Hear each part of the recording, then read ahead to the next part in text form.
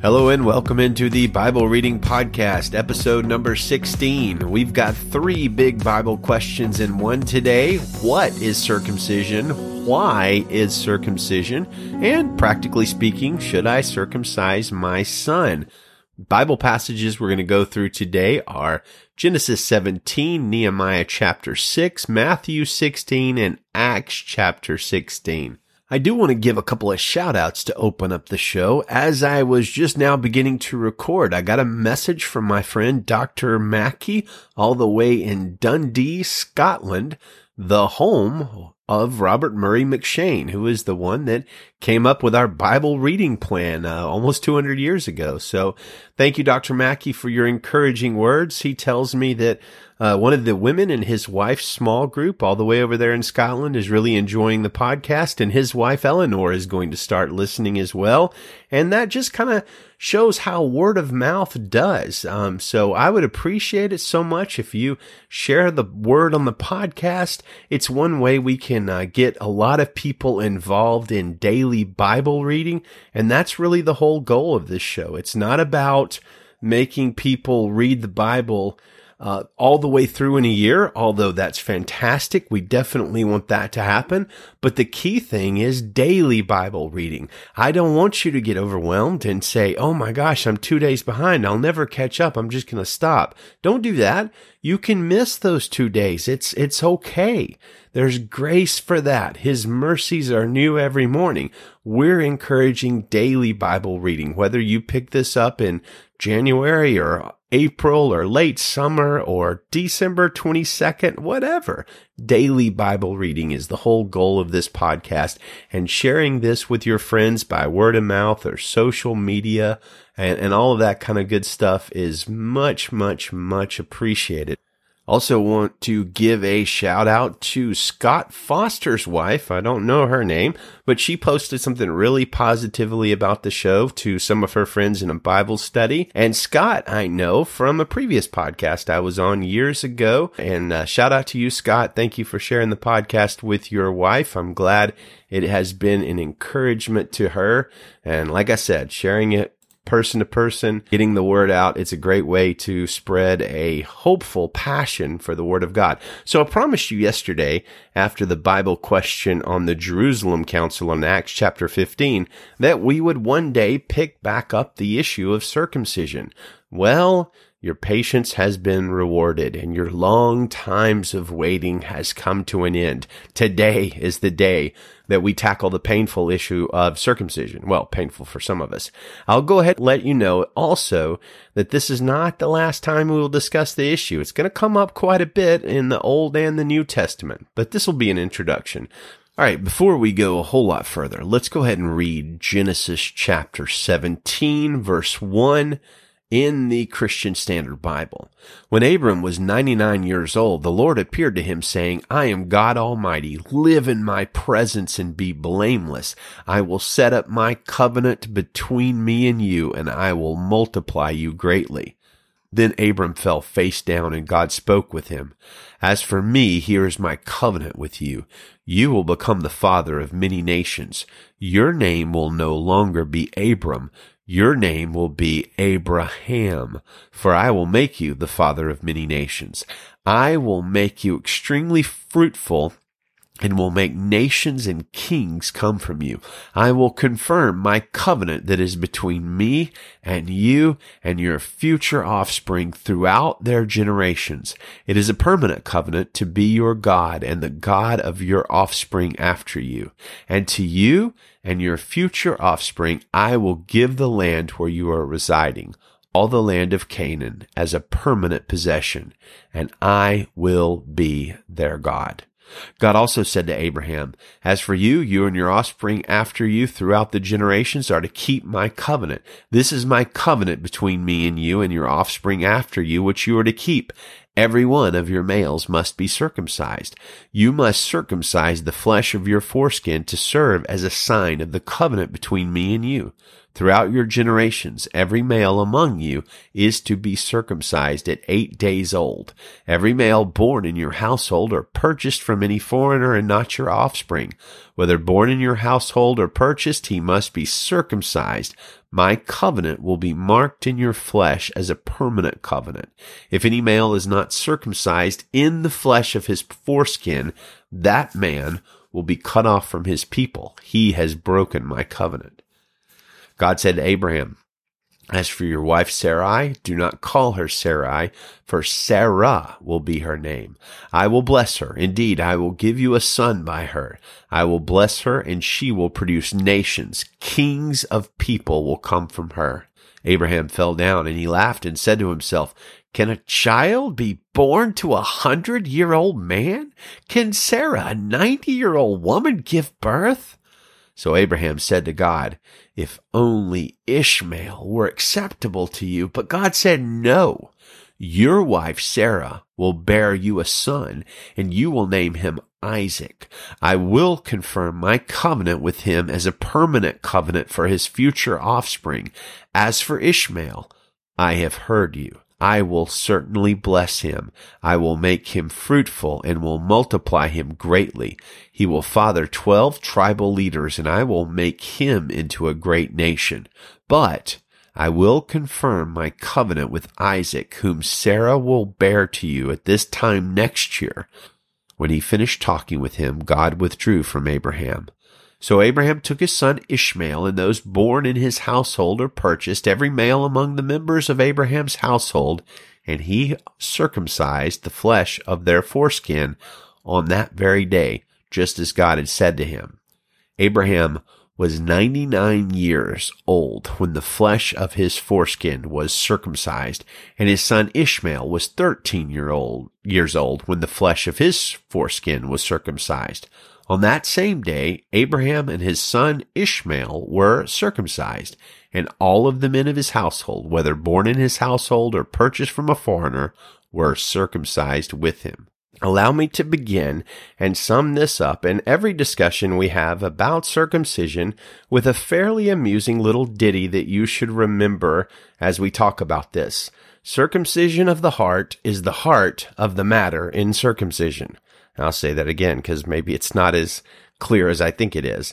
Circumcision of the heart is the heart of the matter in circumcision. And that's a shout out to my friend and fellow Valley Baptist Church and Salinas Church member Dan Blair, who has often discoursed with me on the subject of the covenant of Abraham and on the circumcision of the heart, which we'll unpack here in a minute. Now, one of my favorite preachers in the 90s told the story of Joshua chapter 5 one time in a sermon. And if you don't remember what went down in Joshua chapter 5, let me see if I can summarize it for you. So Joshua and the military of men of Israel, they've just crossed over the Jordan River miraculously into the promised land. And they are preparing to battle many different tribes and nations for that land. Before any blow is delivered, God comes to Joshua to tell him to circumcise all of the fighting men, the adult fighting men, the full-grown fighting men of Israel. Now, the way this British preacher told the story is both poignant and humorous, and he sort of envisions Joshua telling of all the soldiers that they would have to be circumcised, and the groans and questions that must have ensued from all of those fully grown and developed men. One bloke in particular asked Joshua, "What does God want with my foreskin?" Now, I'm quite aware that the Israelites didn't have British accents, but every time I think about circumcision, I think of that poor British Israelite soldier asking that question, and I sympathize with him. Now, I need to pause and remind you that this episode, as the title says, is slightly PG, parental guidance suggested, mainly because I have to use the P word here, but only one time, I think. Some of you may not really fully know what circumcision is, and therefore the story from Joshua 5, where all the men have to be circumcised before they fight a battle, is not particularly funny or strange or painful to you. So, what is circumcision exactly? Well, I'm glad you asked. Actually, that is a total lie.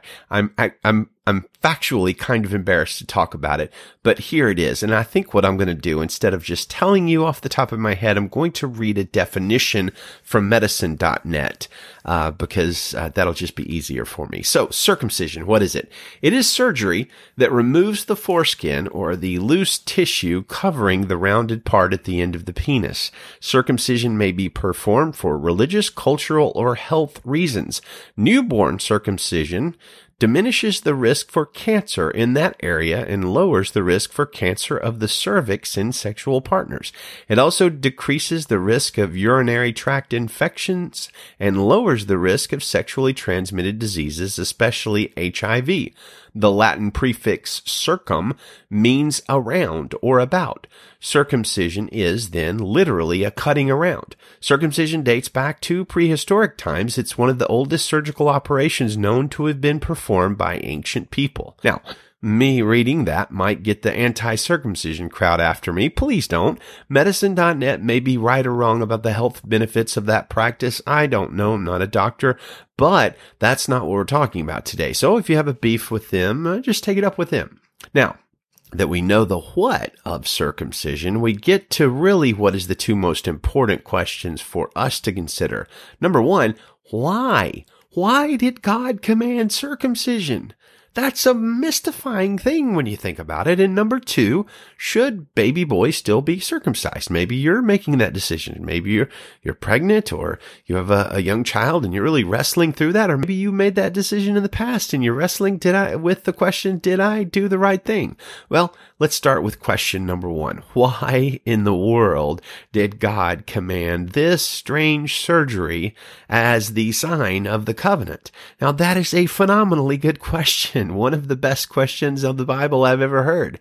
And I want to turn to Logos scholar Dr. Michael Heiser, because he has the best and most succinct answer to that question that I've ever read. So next little bit, I'm just going to quote him here. And this is what Dr. Heiser says.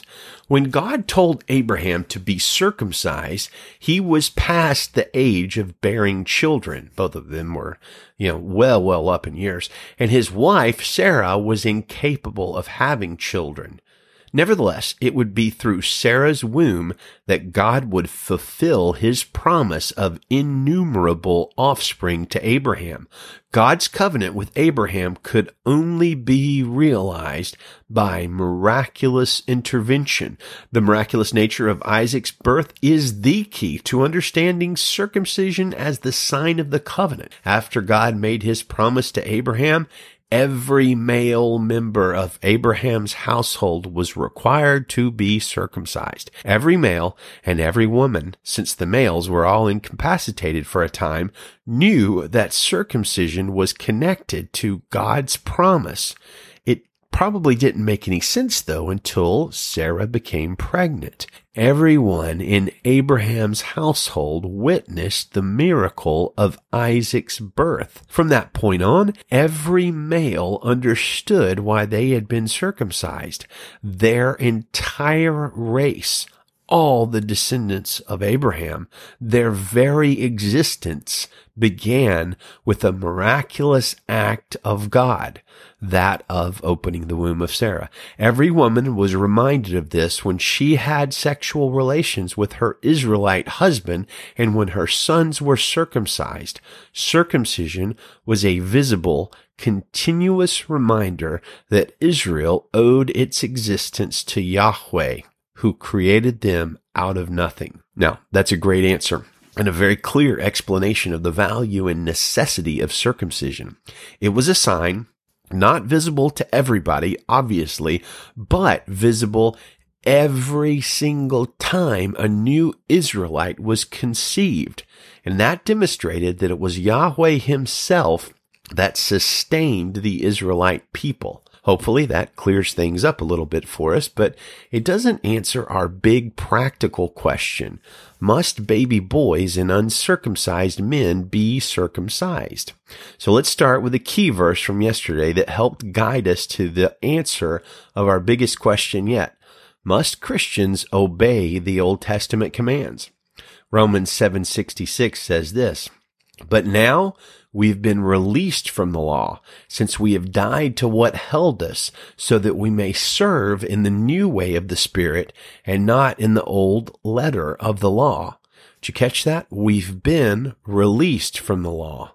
Clearly, the Old Testament commanded circumcision for the Jews in no uncertain terms. However, because we are released from the law, according to Romans 7, our big question now is this: what does the New Testament command Christians in this area? So we'll start with Galatians.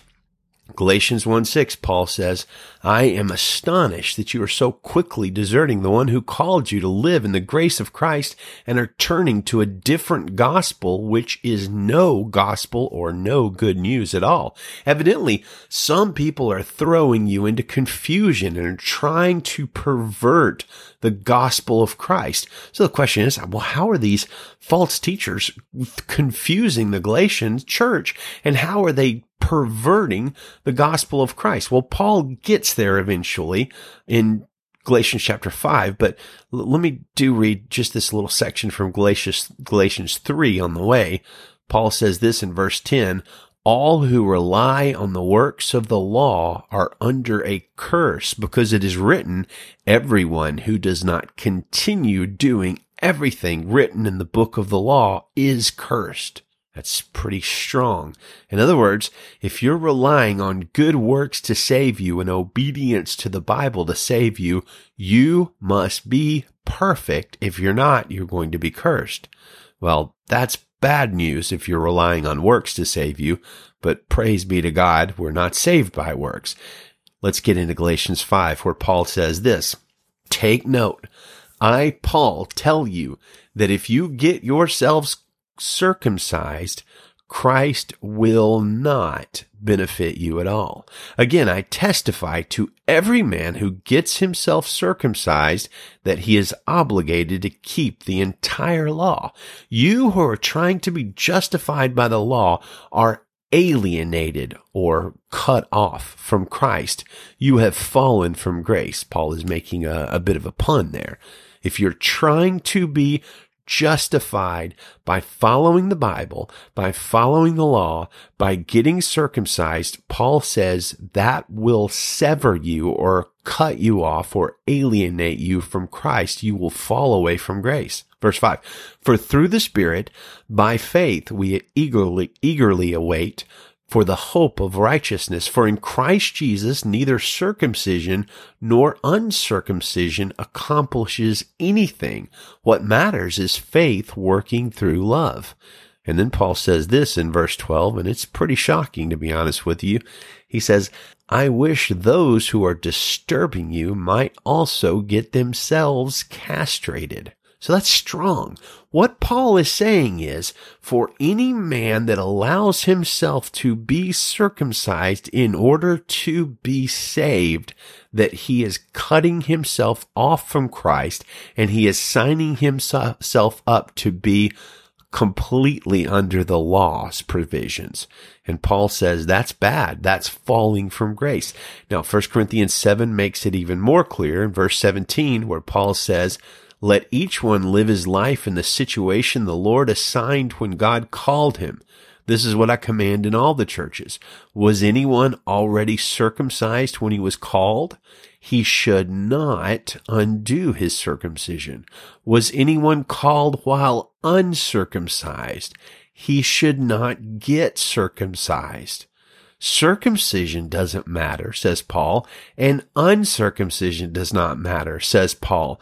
Keeping God's commands is what matters.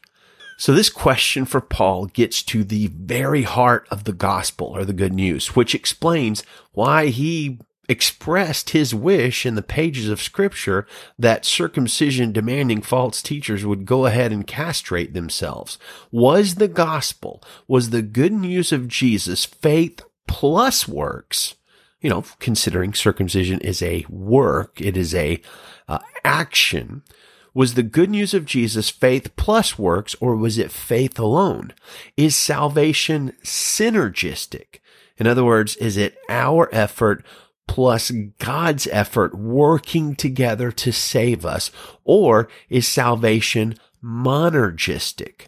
God's effort alone leads to salvation. And the crystal clear answer throughout the New Testament over and over and over again is that salvation is by faith alone, through grace alone, and not by works. Salvation is monergistic. It is the work of God, not us working with God to save ourselves. We were dead in our sins. Dead people cannot save themselves. Salvation is monergistic, not synergistic. It is God who saves and we who are saved. We do not contribute to our salvation, and thus circumcision is not salvific. In other words, circumcision doesn't help bring about salvation, and neither does any other thing like baptism or whatever. We're saved by grace through faith in what Jesus has done, not the things we do. Even in the Old Testament, it became clear that the inward reality of the heart would be more important than the outward reality of the sign of circumcision. For instance, we see in Deuteronomy chapter 10, verse 14, God says, "The heavens, indeed the highest heavens, belong to the Lord your God, as does the earth and everything in it. Yet the Lord had his heart set on your fathers and loved them.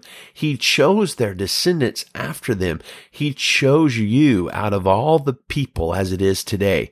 Therefore, circumcise your hearts and don't be stiff-necked any longer. For the Lord your God is the God of gods and Lord of lords, the great, mighty, and awe-inspiring God." So what's the command?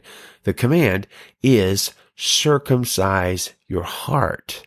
It kind of shows us that this is not merely talking about an act of the flesh, but an act that's going to have a difference in your heart, in your inner person. And Paul expands on that powerful idea in the 2nd chapter of Romans, as I talked with my friend Dan about this week.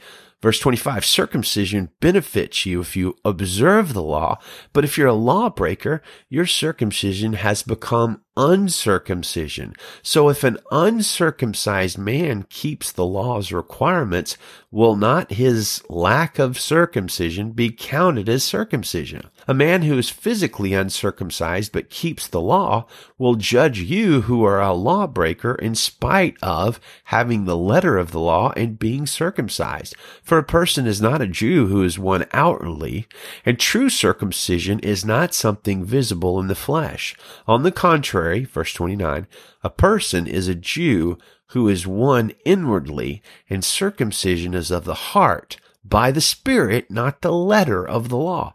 That person's praise is not from people, but from God. Now, pause right here. Why is this such a big deal? Why are we talking about it today? I know it's a weird thing, particularly if you were not raised in Christianity, but you must understand this.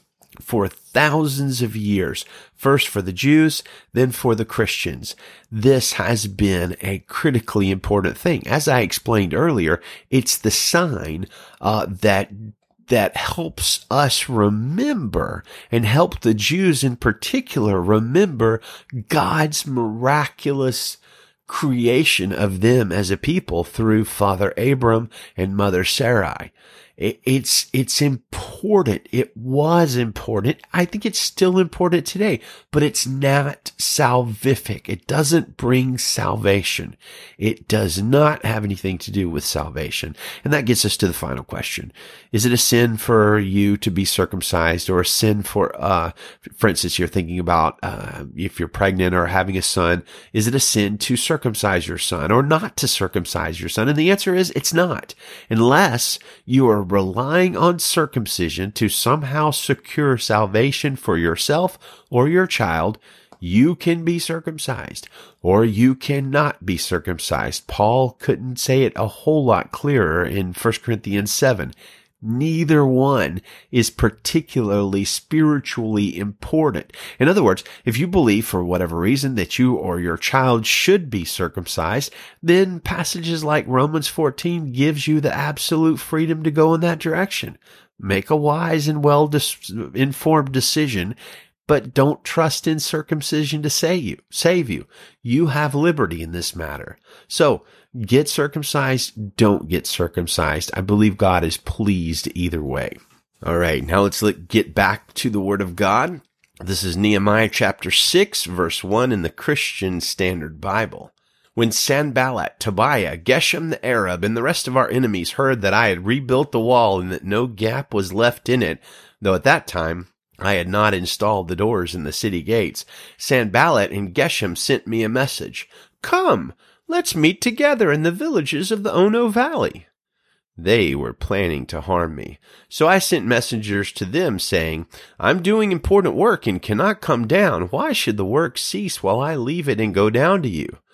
4 times they sent me the same proposal, and I gave them the same reply. Sanballat sent me the same message a 5th time by his aide, who had an open letter in his hand.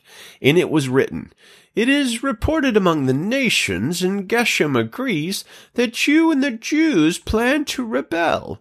This is the reason you are building the wall. According to this report, you are to become their king, and have even set up prophets in Jerusalem to proclaim on your behalf, There is a king in Judah. These rumors will be heard by the king, so come, let's confer together. Then I replied to him, There is nothing to these rumors you are spreading. You are inventing them in your own mind, for they were all trying to intimidate us, saying, They will drop their hands from the work, and it'll never be finished. But now, my God, strengthen my hands. I went to the house of Shemaiah, son of Delaiah, son of Mehetabel, who was restricted to his house, and he said, Let's meet at the house of God inside the temple. Let's shut the temple doors because they're coming to kill you. They're coming to kill you tonight. But I said, Should a man like me run away? How can someone like me enter the temple and live? I will not go. I realized that God had not sent him because of the prophecy he spoke against me. Tobiah and Sanballat had hired him. He was hired so that I would be intimidated, do as he suggested, sin, and get a bad reputation in order that they could discredit me. My God, remember Tobiah and Sanballat for what they have done, and also the prophetess Noadiah and the other prophets who wanted to intimidate me. The wall was completed in 52 days. On the 25th day of the month of Elul, when all our enemies heard this, all the surrounding nations were intimidated and lost their confidence, for they realized that this task had been accomplished by our God. During those days, the nobles of Judah sent many letters to Tobiah, and Tobiah's letters came to them. For many in Judah were bound by oath to him, since he was a son-in-law of Shechaniah, son of Arah, and his son Jehohanan had married the daughter of Meshullam, son of Berechiah. These nobles kept mentioning Tobiah's good deeds to me, and they reported my words to him, and Tobiah sent letters to intimidate me. Matthew chapter 16, verse 1. The Pharisees and Sadducees approached and tested him, asking him to show them a sign from heaven. He replied, When evening comes, you say it will be good weather because the sky is red. And in the morning, today will be stormy because the sky is red and threatening. You know how to read the appearances of the sky, but you can't read the signs of the times. An evil and adulterous generation demands a sign, but no sign will be given to it except the sign of Jonah. Then he left them and went away. The disciples reached the other shore, and they had forgotten to take bread. And Jesus told them, Watch out and beware of the leaven of the Pharisees and Sadducees. They were discussing that among themselves. We didn't bring any bread.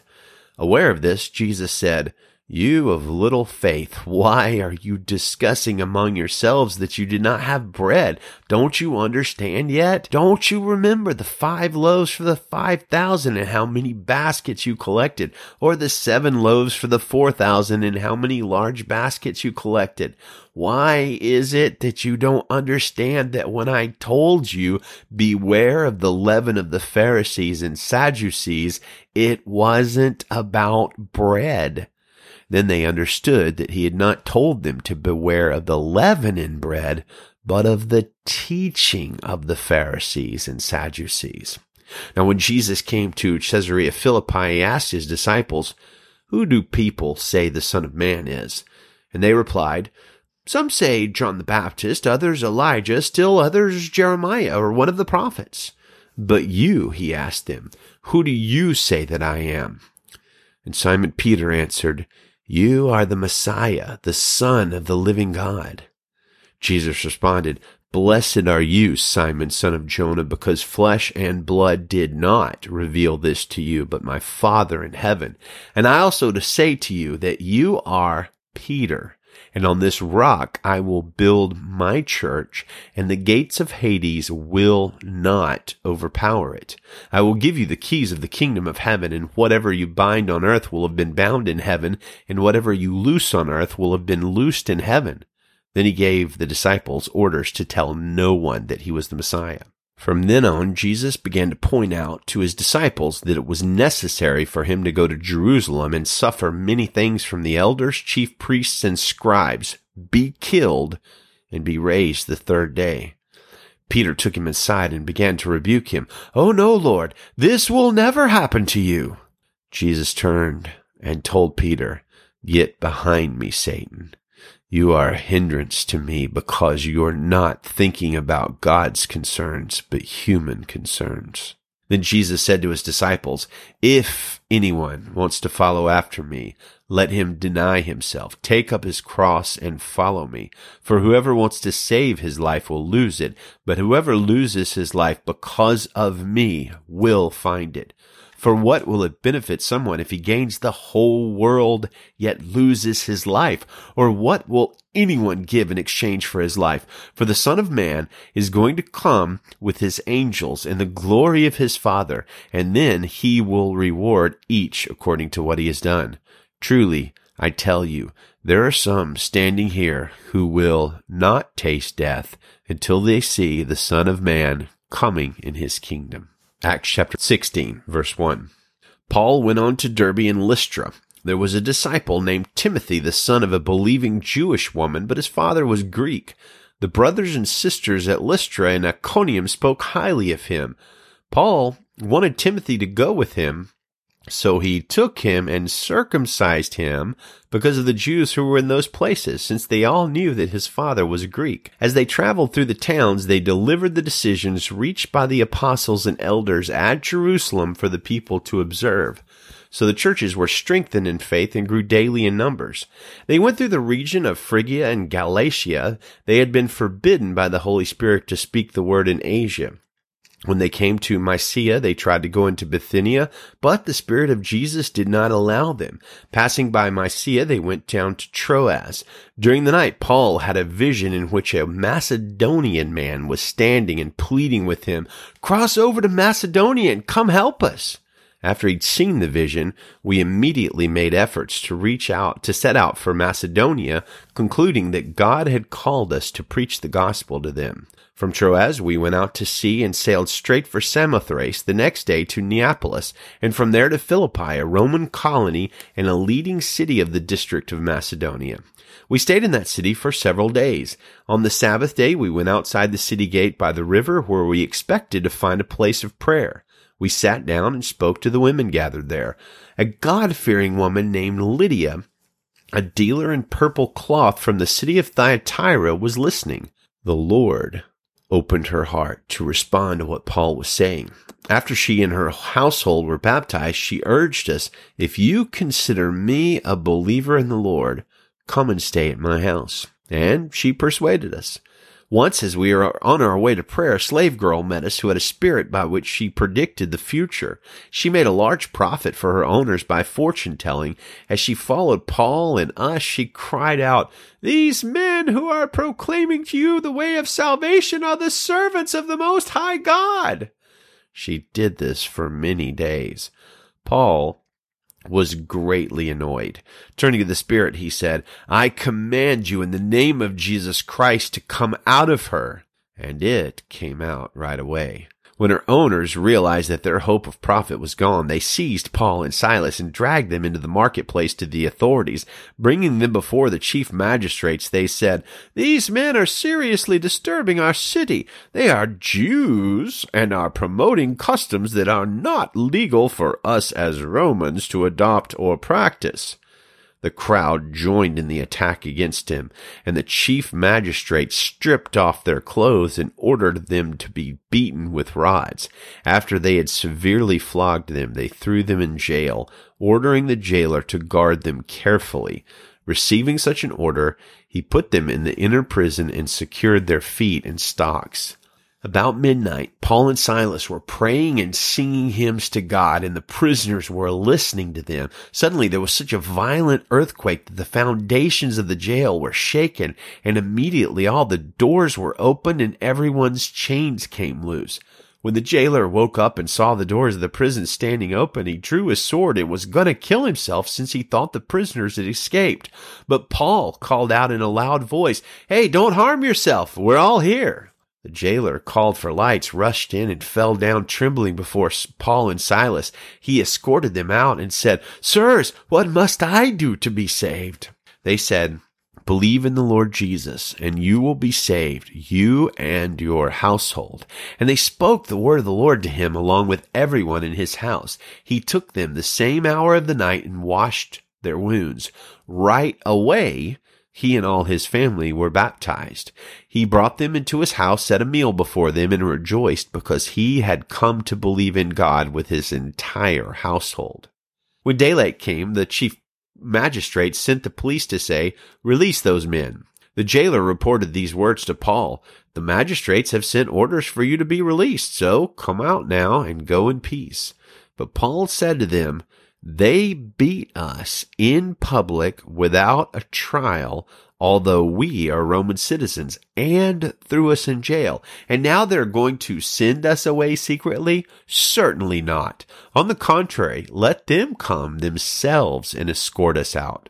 The police reported these words to the magistrates, and they were afraid when they heard that Paul and Silas were Roman citizens. So they came to appease them, and escorting them from the prison, they urged them to leave town. After leaving the jail, they came to Lydia's house, where they saw and encouraged the brothers and sisters and departed. Man, I love Acts chapter 16. And the next time we read this through, which we go through the New Testament twice on our current reading plan, we're going to talk more about Acts 16 because there's so much, just so much in here about baptism, about salvation.